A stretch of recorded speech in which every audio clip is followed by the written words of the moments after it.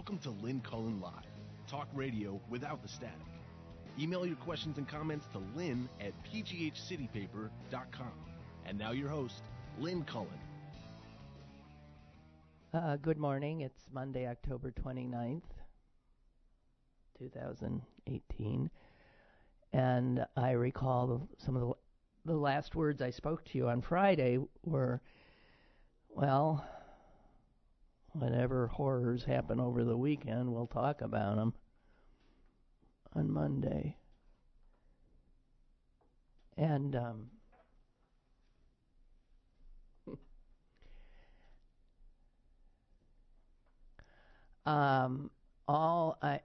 I'm just going to talk from my broken heart.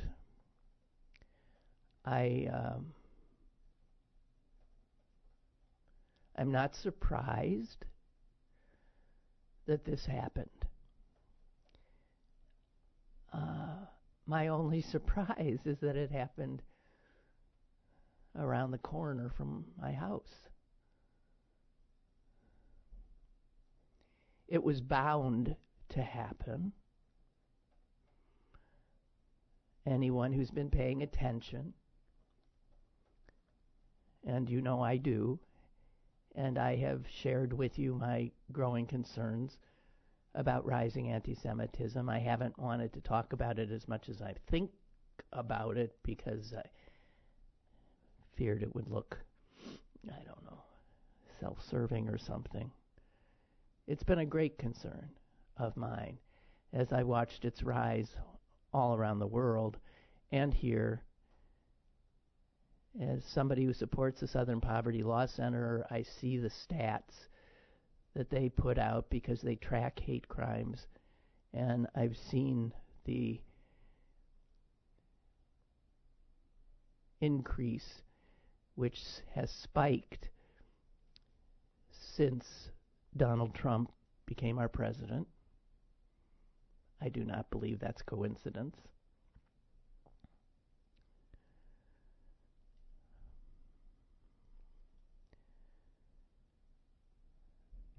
I was doing,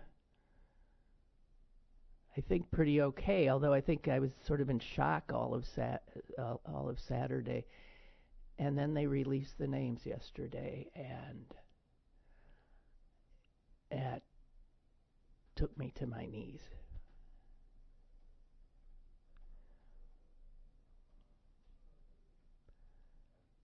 That was not my synagogue. I didn't belong to Tree of Life.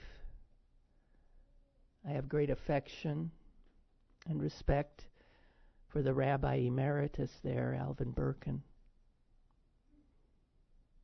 who I know listened to my show for years because of comments he would make to me when we would bump into each other. Such a fine man. But I had spent many, many hours at Tree of Life. I've been to weddings, bar mitzvahs, bat mitzvahs. I've danced there. I've broken bread there. I've had meetings there. I've spoken there. I've mourned there. We buried Sally Kelson, the wonderful opinion writer for the Post-Gazette, from there, from Dor Hadash, one of the congregations there.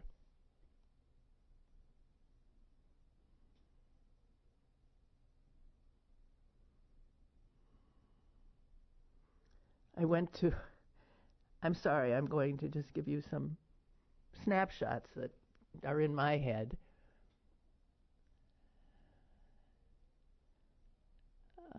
I once met a young girl who told me that she listened to my radio show. This would have been in the 80s, I think. And I said, how could you listen to my show? You're in school. when my show was on. She was like a 4th grader, 5th grader. And she said, well, I have a little, like a radio, and I have a head, and I put it under my hair. I said, you're listening to my show when you're in class? And I said, I'm very flattered, but I don't really think you should do that. We struck up a friendship. Her name was Katie Letterman. Her mother, Lynette, is a past president of the congregation Tree of Life, is a wonderful woman. They're a wonderful family. I went to Katie's bat mitzvah there, and I only met her because she surreptitiously listened to my show while she was supposed to be listening to the teacher. I went to a wedding there in the early 80s, a wedding of about 10 couples being married all at once. They were all recent emigres from Russia.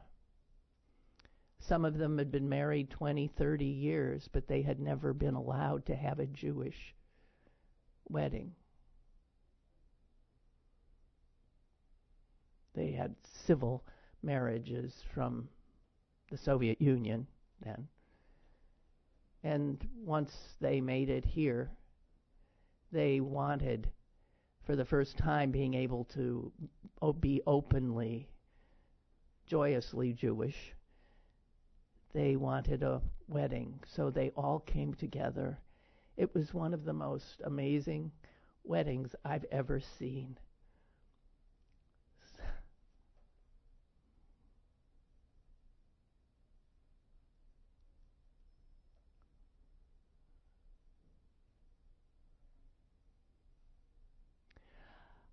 I know 3 of the victims.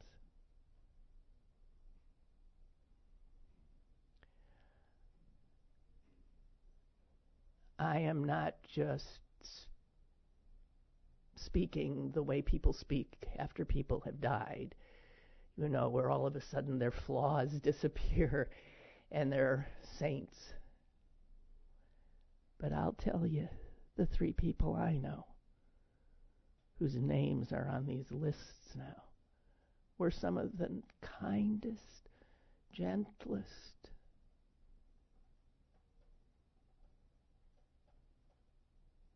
selfless people.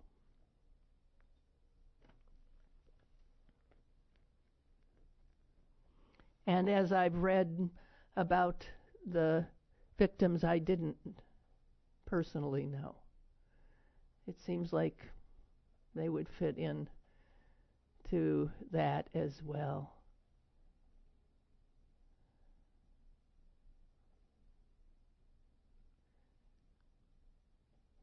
The man who lies grievously injured in critical condition, Dan Ledger, is, and when I think of him, always have, is the kind of quality of man that is like Mr. Rogers.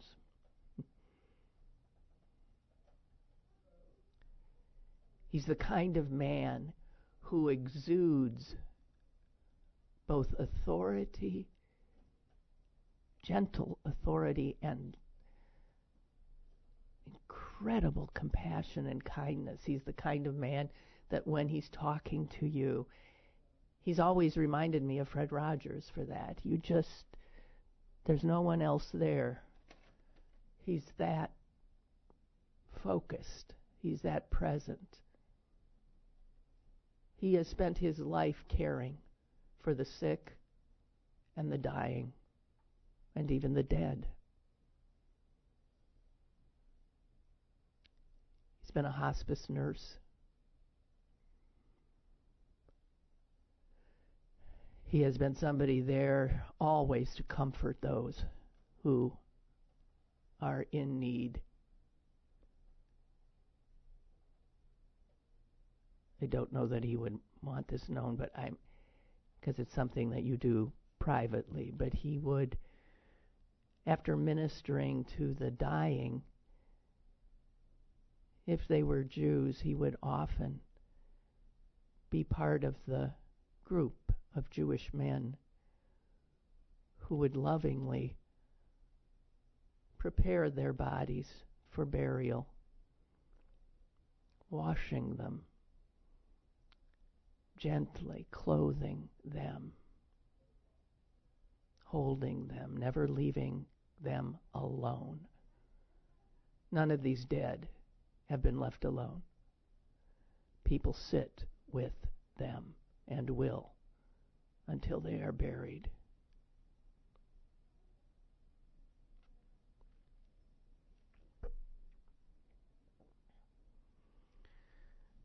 Those of you who pray, please pray for Dan.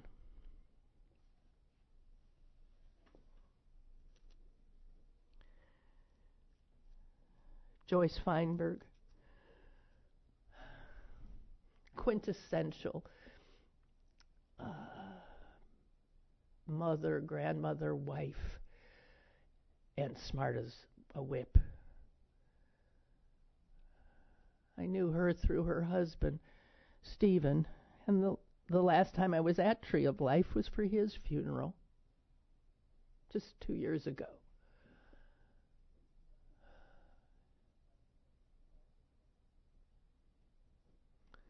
They were Canadian Jews. Stephen was an amazing, brilliant CMU statistician professor. He was recognized internationally. He was always flying off here and there. And God, I've never seen two grandparents who so, well, kveld is the Yiddish word, over their grandchildren, some of whom live in Paris. Just wonderful, good people, all of whom give back, involved in volunteer community building kinds of work. It's how I knew all of these people, because they engaged in helping others after their own needs were met, maybe sometimes even before.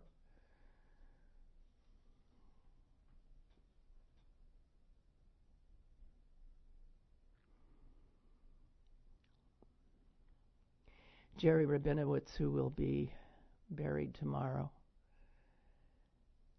was that most uncommon of doctors. He refused to join a big practice. He had his own little office in Bloomfield, and anyone who was his patient will tell you, unlike the experience of most of us when we go to doctors now, he took his time. He talked about you, talked with you, not just about whatever was ailing you, but talked about your life. Was always there for anyone. A remarkably giving person. As is his wife, Mary.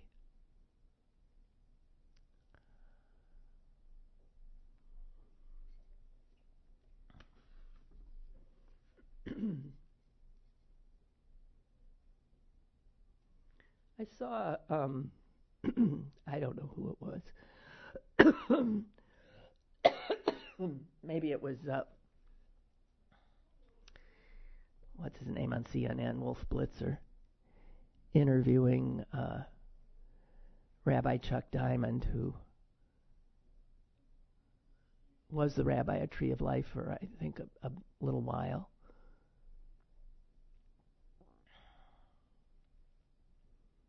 And he said, is there a prayer that would be apt now, Rabbi?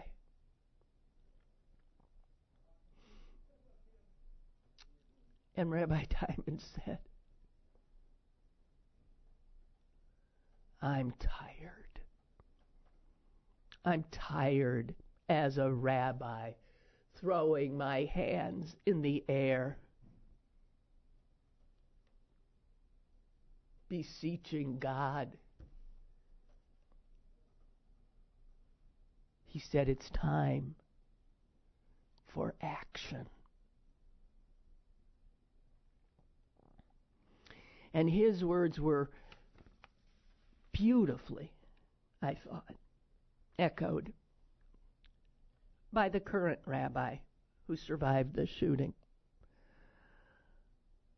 last night at Soldiers and Sailors Hall. This is Rabbi Jeffrey Myers.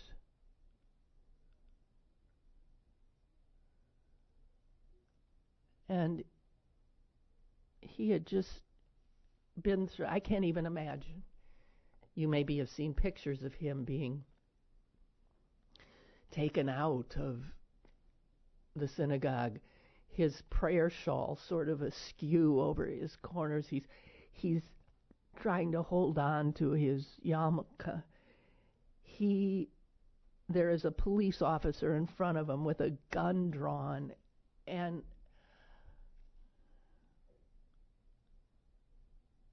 he got up there last night, and he was very clear. He said about this carnage, it starts with words.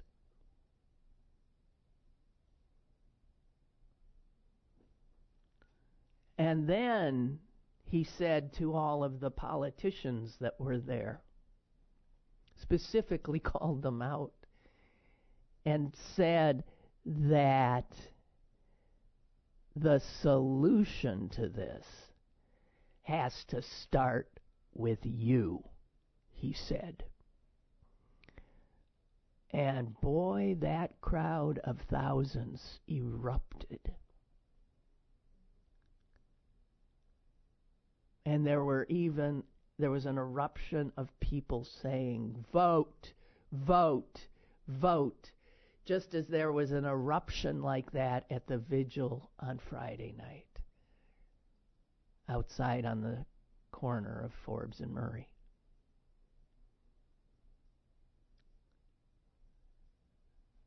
I loved this rabbi. He said he was at home Saturday night after enduring a horror unspeakable, and he realized he had to speak.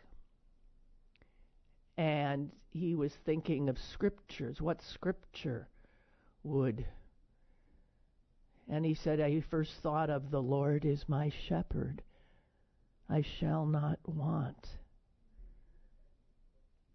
And then he said, well, God, I do want.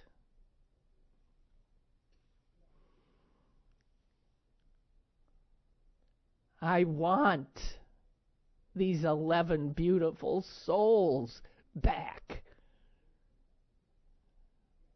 And you can't do that.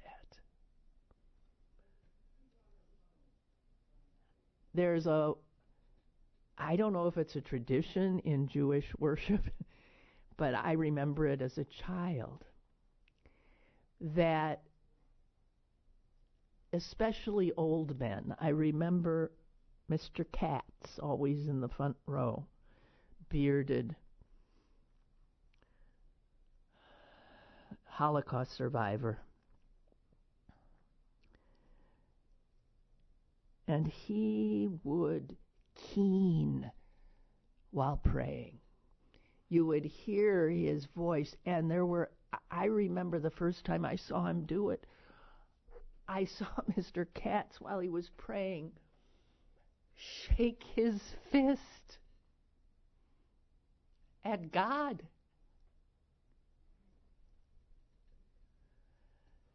And I felt that the rabbi last night, he reminded me of Mr. Katz. Yes, he has a very personal relationship with God, so tight, so intimate, so loving, that you can fight with him. You can say I'm angry at you. What do you mean I shall not want? I do want.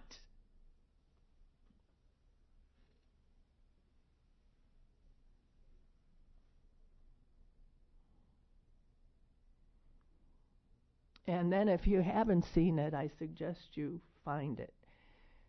The rabbi ended by singing a Jewish song of mourning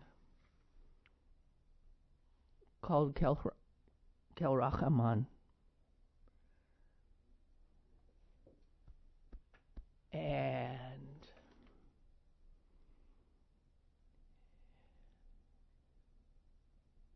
it was hearing him sing that song with such feeling, with such tears in his voice, with such agony and anguish and anger.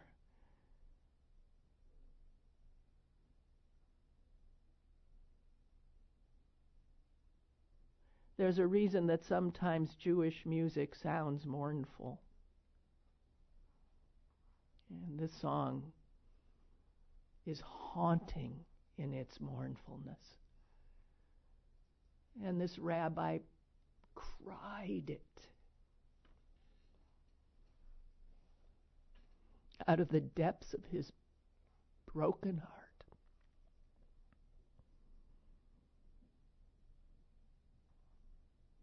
And there's a reason there's such extraordinary songs in the Jewish religion. Because we're a people who have mourned a lot.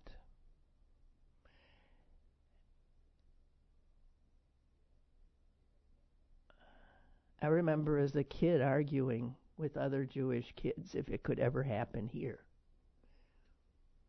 Jews in America had found a promised land. Finally, a place where we could be accepted, live, be absolutely Americans. And I got to tell you, actions like this and the fact that we know that there are millions of Americans who feel the hatred that this man felt, maybe don't act on it.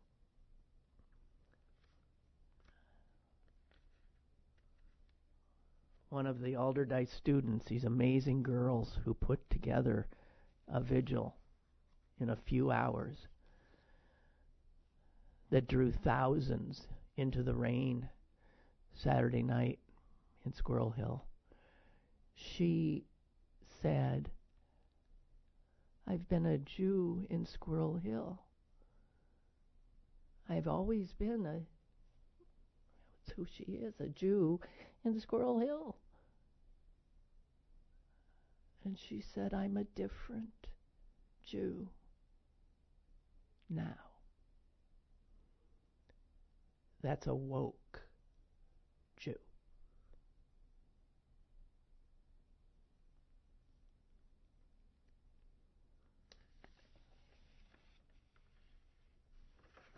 I don't know. I don't know what else to say.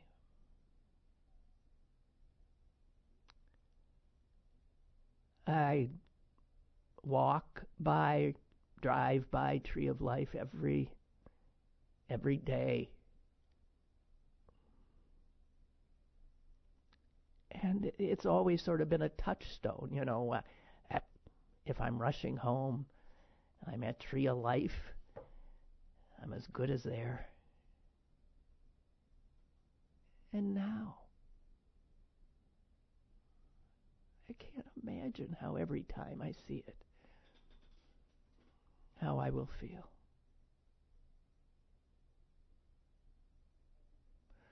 I think Mayor Peduto has been exemplary during this. Obviously, the Pittsburgh police, amazing, exemplary.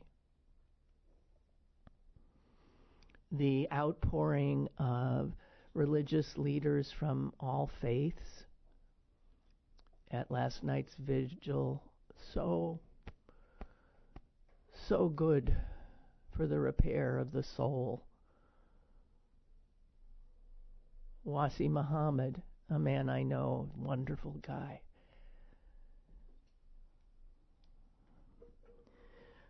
Head of the Islamic Center, telling all of those Jews, just tell us what you need, and we're there, starting a online funding thing to help that they'll turn over to the families. And in less than 24 hours, it had brought in $70,000 from the Muslim community here.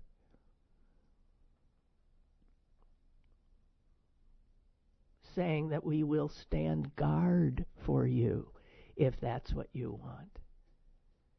If you don't feel safe, we will stand guard. And then he pointed out, and I want you to know, we are just repaying the offer that you gave us.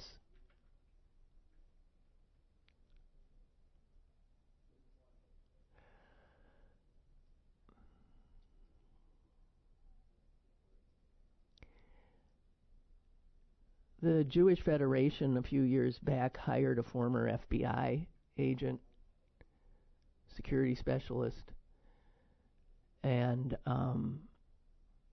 he has been helping synagogues and Jewish organizations upgrade security.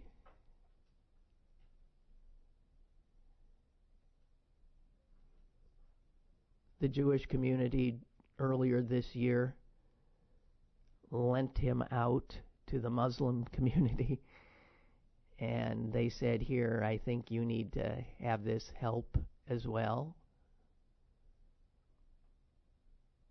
That's the America I love.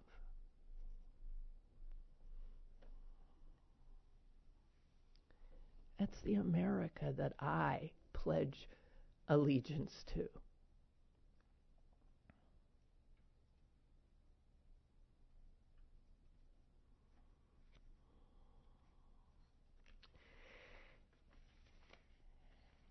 And I hate to bring Trump in, but I must. His first remarks, practically, were to blame the dead. Well, if they'd had an armed security in there.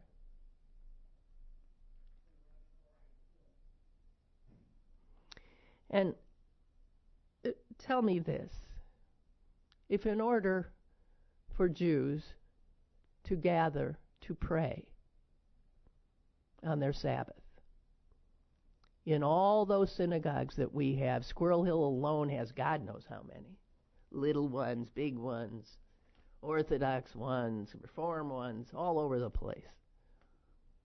If in every one of those synagogues, Jews have to have armed guards while they pray for peace and while they say Shabbat Shalom to each other, a peaceful Sabbath, surrounded by armed guards, will you please explain to me how that does not make a mockery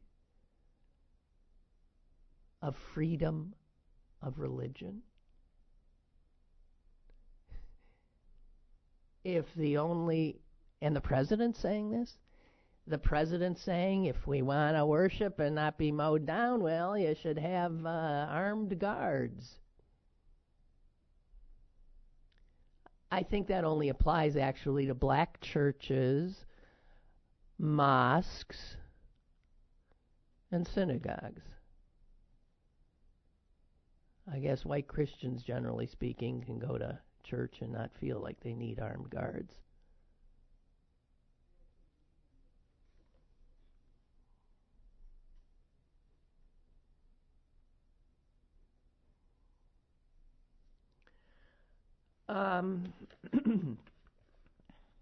I have to tell you that when I heard that Donald Trump said he was coming here, for what purpose, I don't know. I guess because that's what presidents do. But since this is a guy who doesn't do what any other president does, has ever done, who revels in spurning being presidential, who makes fun of it, why would he be coming here? To play act at being mournfully presidential, reading some lines that somebody has written for him before jetting off to another rally to rouse his base, to spew the hateful rhetoric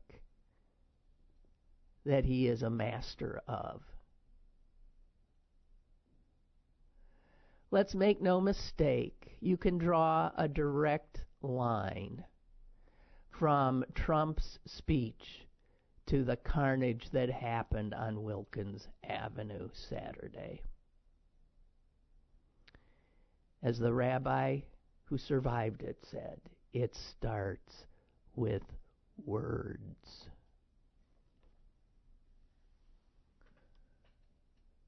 And how has this president spoken of immigrants, rapists and murderers, invaders? This caravan of brown, desperate people heading our way have been likened to an invasion. And in fact, that is exactly what the killer referenced. His last post before he went off to take care of the problem. He referenced a Jewish agency that helps settle people once they get here. He referenced them and then said,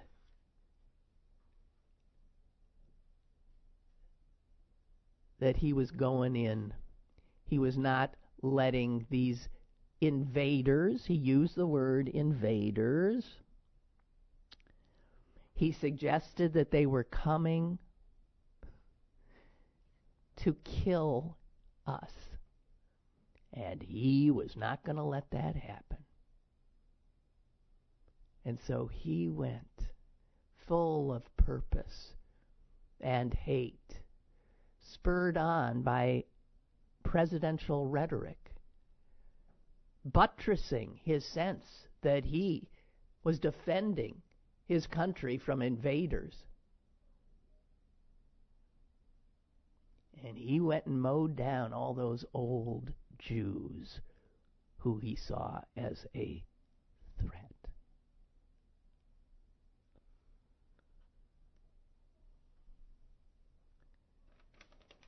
Let me tell you about HIAS. That's the organization. It stands for, I'm not even sure, Hebrew Assistance Committee? I don't know. But it is like, it is one of a number of agencies. I think Catholic Charities would be another that is works with the State Department so that once immigrants are allowed in, refugees, asylum seekers are allowed in, that these groups then come in and actually one-on-one help the person, help the family, help them find housing, help them get a social security number, help them. And yes, they operate here in Pittsburgh. In fact, one of the people that HIAS helped in Pittsburgh recently is a guy named Mazen Hassan. He's Muslim. He came from Iraq, where he had worked with the American military and had to get out of Dodge.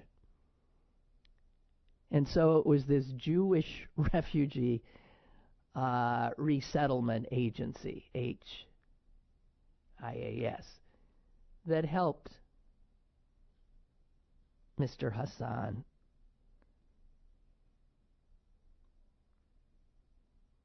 And he will always remember that.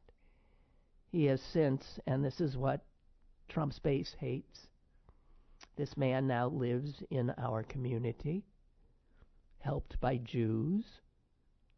We are so happy with the life we have here, he says, which the Jewish agency helped us start. He has now 2 American-born children, grandchildren. His family here has grown to 16, and that's what they hate. This agency is the agency that helped all of those Soviet Jews come. And among those Soviet Jews that this agency helped was a guy named Sergei Brin, who was 6 years old at the time, who, as you know, I'm sure, went on to found Google. Not a rapist, not a murderer, not an invader, not somebody intent on causing anyone harm. We have a call. Caller, go ahead, please. Hey, Lynn, it's Mike in UC. Hi, Mike. Sorry for your loss. Thank you. I was shocked that I didn't know much about the Jewish burial process. Can you tell us something about it? Yes. Can you tell us how it happens? There's someone sitting there, and then I heard it sitting Shiva, but that's not the same thing you talked about, right? No. It is not. The body is never left alone, so that even if a body, for instance, the body is taken to a funeral home, Jews are not embalmed. Jewish people, women doing women, men doing men, is called a Chevra Kadisha, a holy society.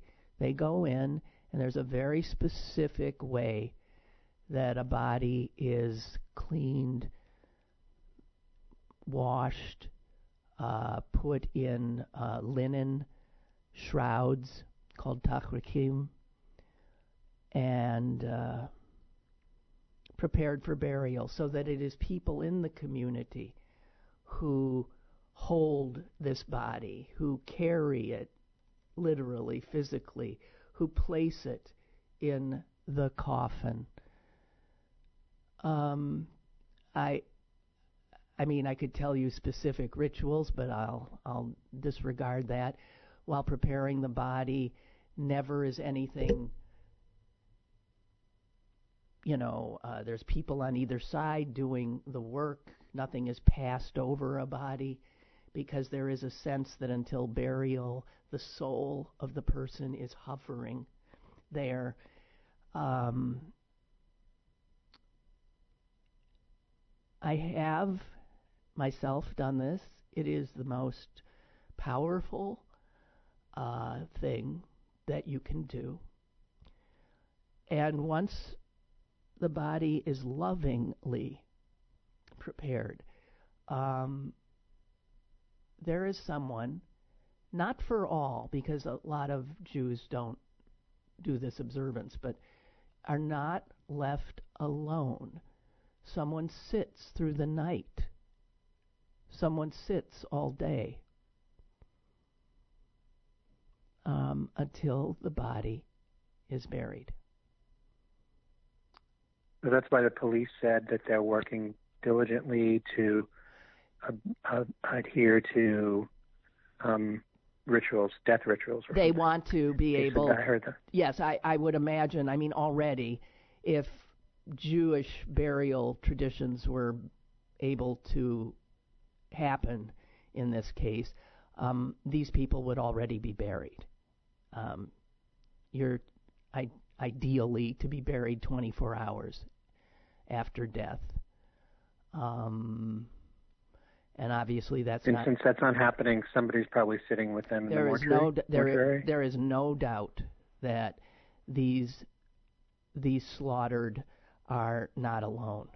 There's no way they are alone. That's lovely. I know. I think my mother always says, Jews do death really well. The idea of getting a body in the ground so quickly is because once someone is dead, the love and energy turns to the living.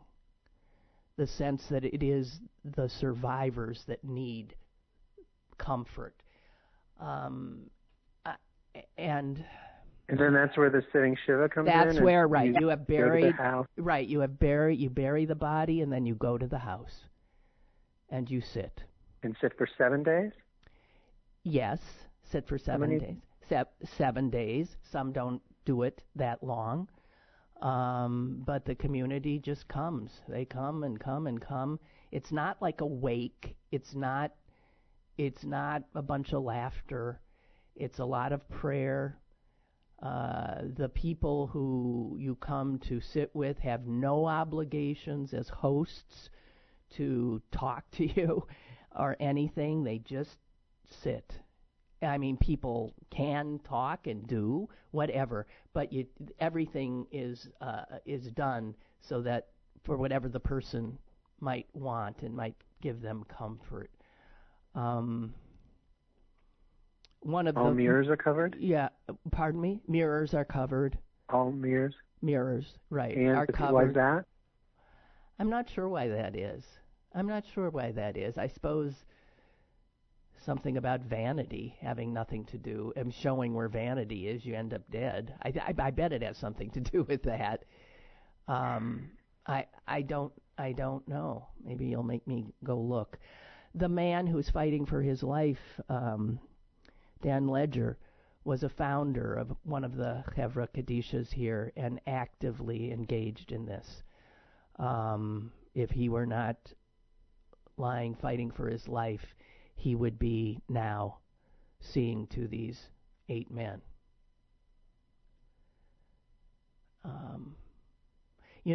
Jewish burial rituals are very much like Muslim burial rituals. The Muslims, too, immediately bury. They wrap in shrouds. No fancy-dancy anything, right? You come into this world naked, you go out naked. Many Jews are buried in a very simple pine box, and they're lying on straw in the box. And you don't see the body, you just see... No, we don't... Nobody sees the casket? You don't do visitation. You don't look at a dead body because... I mean, obviously, the sense is, what I have been told, is that you don't stare at somebody who can't look back at you.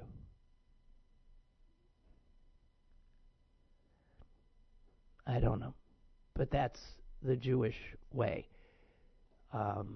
You can't stare at them. They can't engage you. So yeah, I had never seen a dead. I mean, the Christian way of grief and burial is very, very different than Jewish. It's different in every way. Although it's quite clear, having attended all kinds of burial services, that you take comfort in the traditions and rituals, right? Mm-hmm. Yeah, but no. I mean, the family can certainly look on the the person. But, there's nothing to see. They are wrapped in, their heads are covered. They are wrapped in linen shrouds. No makeup. No jewelry. No nothing. No nothing. No. That's what it is. And speaking of no nothing, if Trump really wanted to help, which he doesn't, he would say, I have a son-in-law and a daughter who are Jewish. I have grandchildren who are Jewish.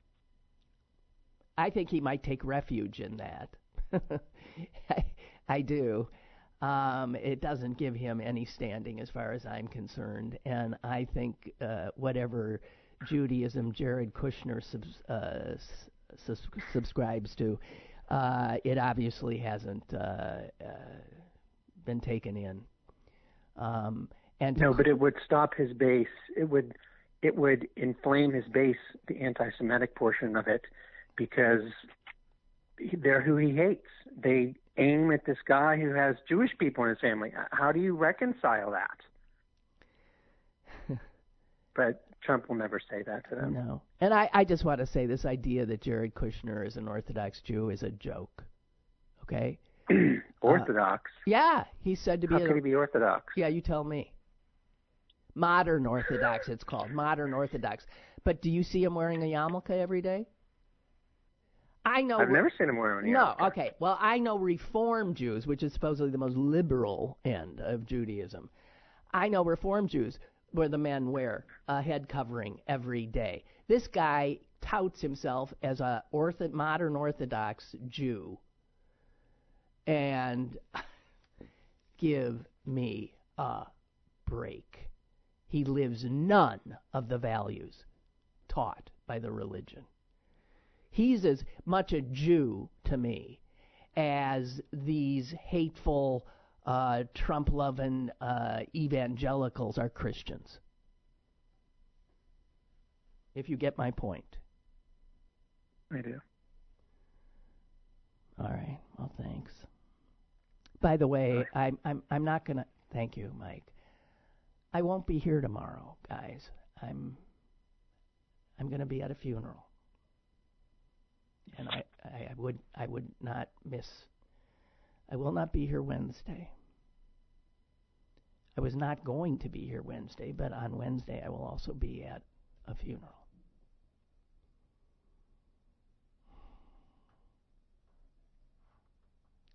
Things have changed. Nothing's the same.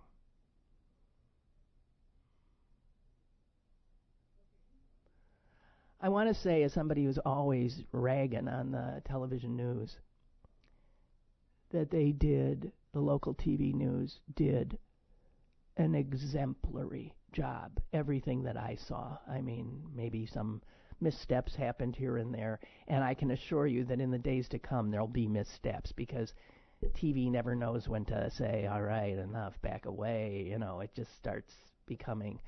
But covering the breaking news, and covering that vigil Saturday night, and covering the vigil Sunday night, exemplary and helpful, truly helpful. And I can't thank them enough. I am grateful. Let me get to your emails. Henry writes, like so many, I spent the weekend glued to the television. I started making notes of things I wanted to mention on today's show, but my list is too long. And honestly, all that really matters are these 11 wonderful people and their families. When we heard that mournful chant of the rabbi on Sunday night, there was not a dry eye in my house, and none of us speak Hebrew. It didn't matter. You didn't need to know what he was saying to know what he was feeling. Wishing condolences and expressing sympathy just doesn't seem enough. Oh, and this is the part that's making me crazy, Henry. Pittsburgh is now and will forever be said in the same breath with Las Vegas, Sandy Hook, Orlando, Virginia Tech, Stoneman Douglas, Tree of Life, Squirrel Hill. You know, there have been so many beautiful things written about Squirrel Hill, about the neighborhood. And it's so true. It is as diverse and wonderfully welcoming a neighborhood as there can be. And it represents who we are. We are not, and we cannot allow that evil man, whose name I will not say, to define this city, my neighborhood. It's one guy. And he'll be taken care of.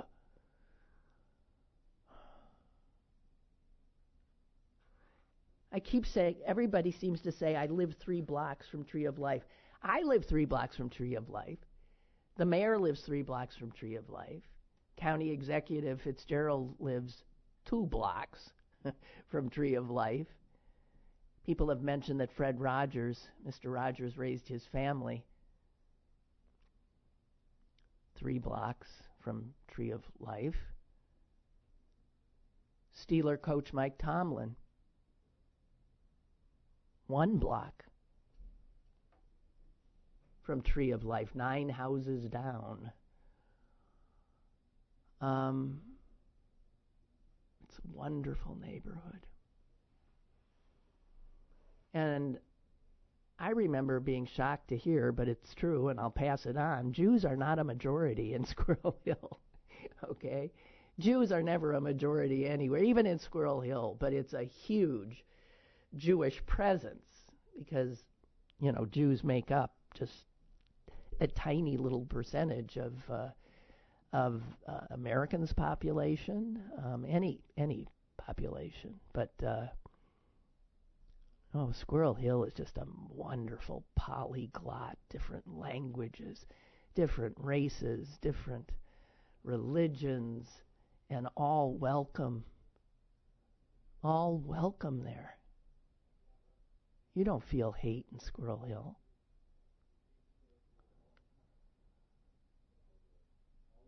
Ray writes, was in shock, then the text that a dear friend's brothers were among the murdered. You know, Amy, my producer, I said, did you know anybody? And her grandmother very much knew those 2 brothers.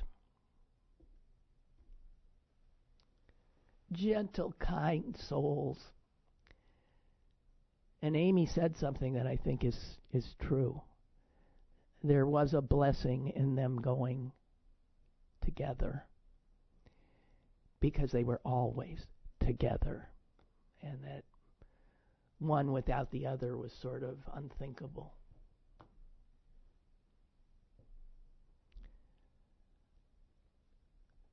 So Ray writes, I was in shock, and then the text that friend's brothers were among the murdered.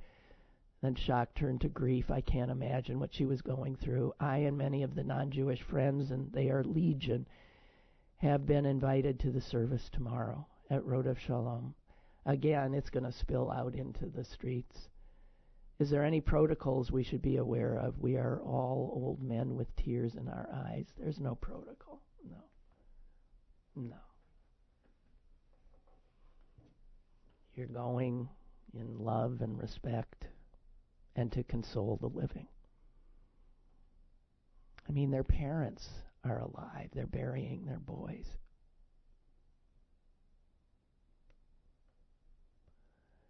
Gigi writes, I'm so sorry for your loss. Seeing our city come together is heartening. Seeing that leaders have told Trump that he is not welcome here. Well, there is a petition circulating from so-called Jewish leaders. It's just from Jews in general, telling Trump, don't come. I must say, I put out a tweet the minute I heard he was coming. I did tweet something about please, don't come here playing presidential and intruding on our grief. He has no place here. None. And you can bet he doesn't want to come. He has no empathy. He's not capable of, throwing towels at survivors in Puerto Rico. Huh?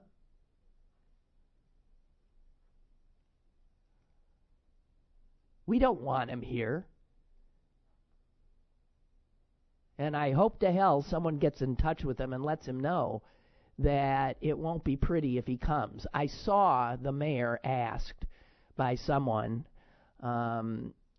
will the president be welcome there? And he flinched and then came up with a great answer. He said, I think that's for the families to decide. And knowing some of these families, I can tell you they would not want him intruding on their grief.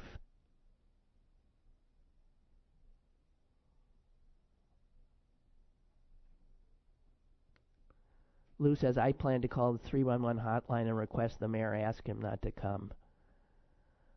Well, I don't know if...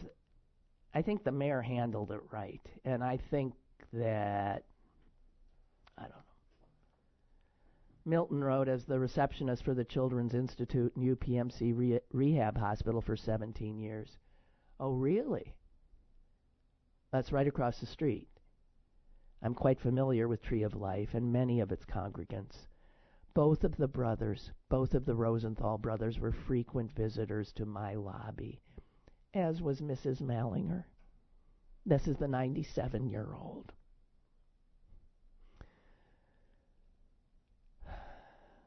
All three are now gone. For years I worked and spoke with Dan Ledger. Your words describing him were spot on. When speaking with him, your issue, your grief, your pain were the only thing in his entire world during the exchange.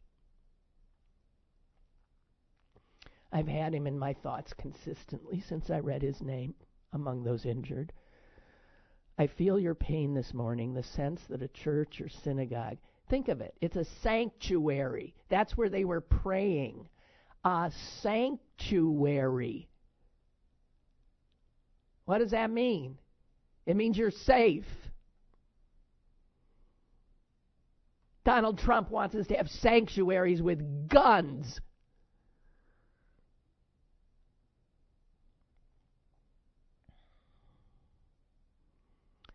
Milt says, those who I knew and know embody the goodness, compassion, and sense of community so many of us appreciate and try to emulate in our daily lives.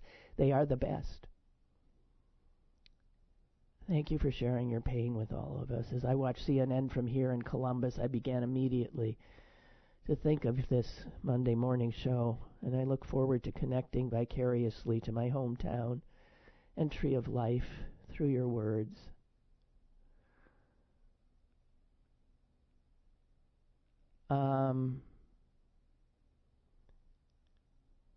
Thank you. He's sent me a post of the service last night that we could put on my Facebook page. We will do that.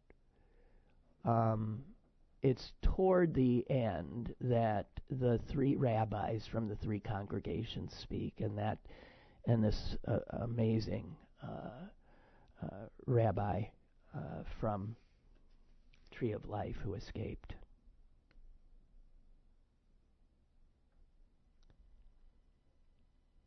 Craig writes, thank you for sharing the Jewish burial practices with us. We have much to learn about one another. I'll tell you a Jewish burial practice that has been picked up by everybody, it seems, is that when you visit a cemetery, visit someone there, we leave a stone. And I now see stones all over they aren't Jewish, people have picked up on that Jewish custom, just to say, I was here.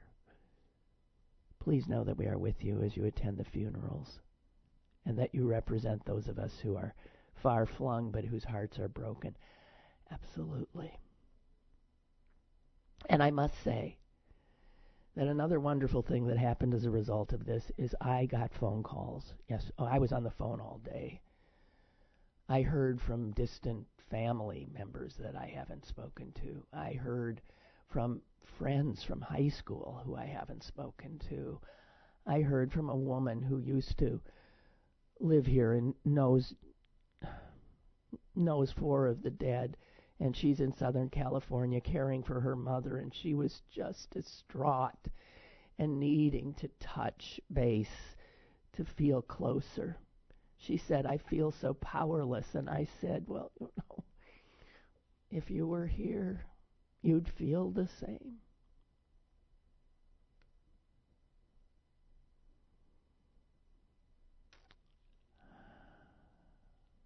Okay, well, I need to go. I'm sorry that I'll be absent. I'm intending to be back on Thursday. Okay. I don't know. Thank you for listening to me. I needed to speak and share. God bless you all.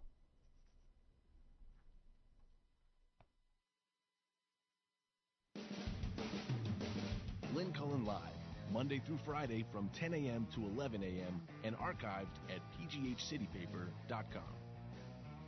The opinions expressed on Lynn Cullen Live are those of the host and do not necessarily reflect the viewpoints of Pittsburgh City Paper or its advertisers.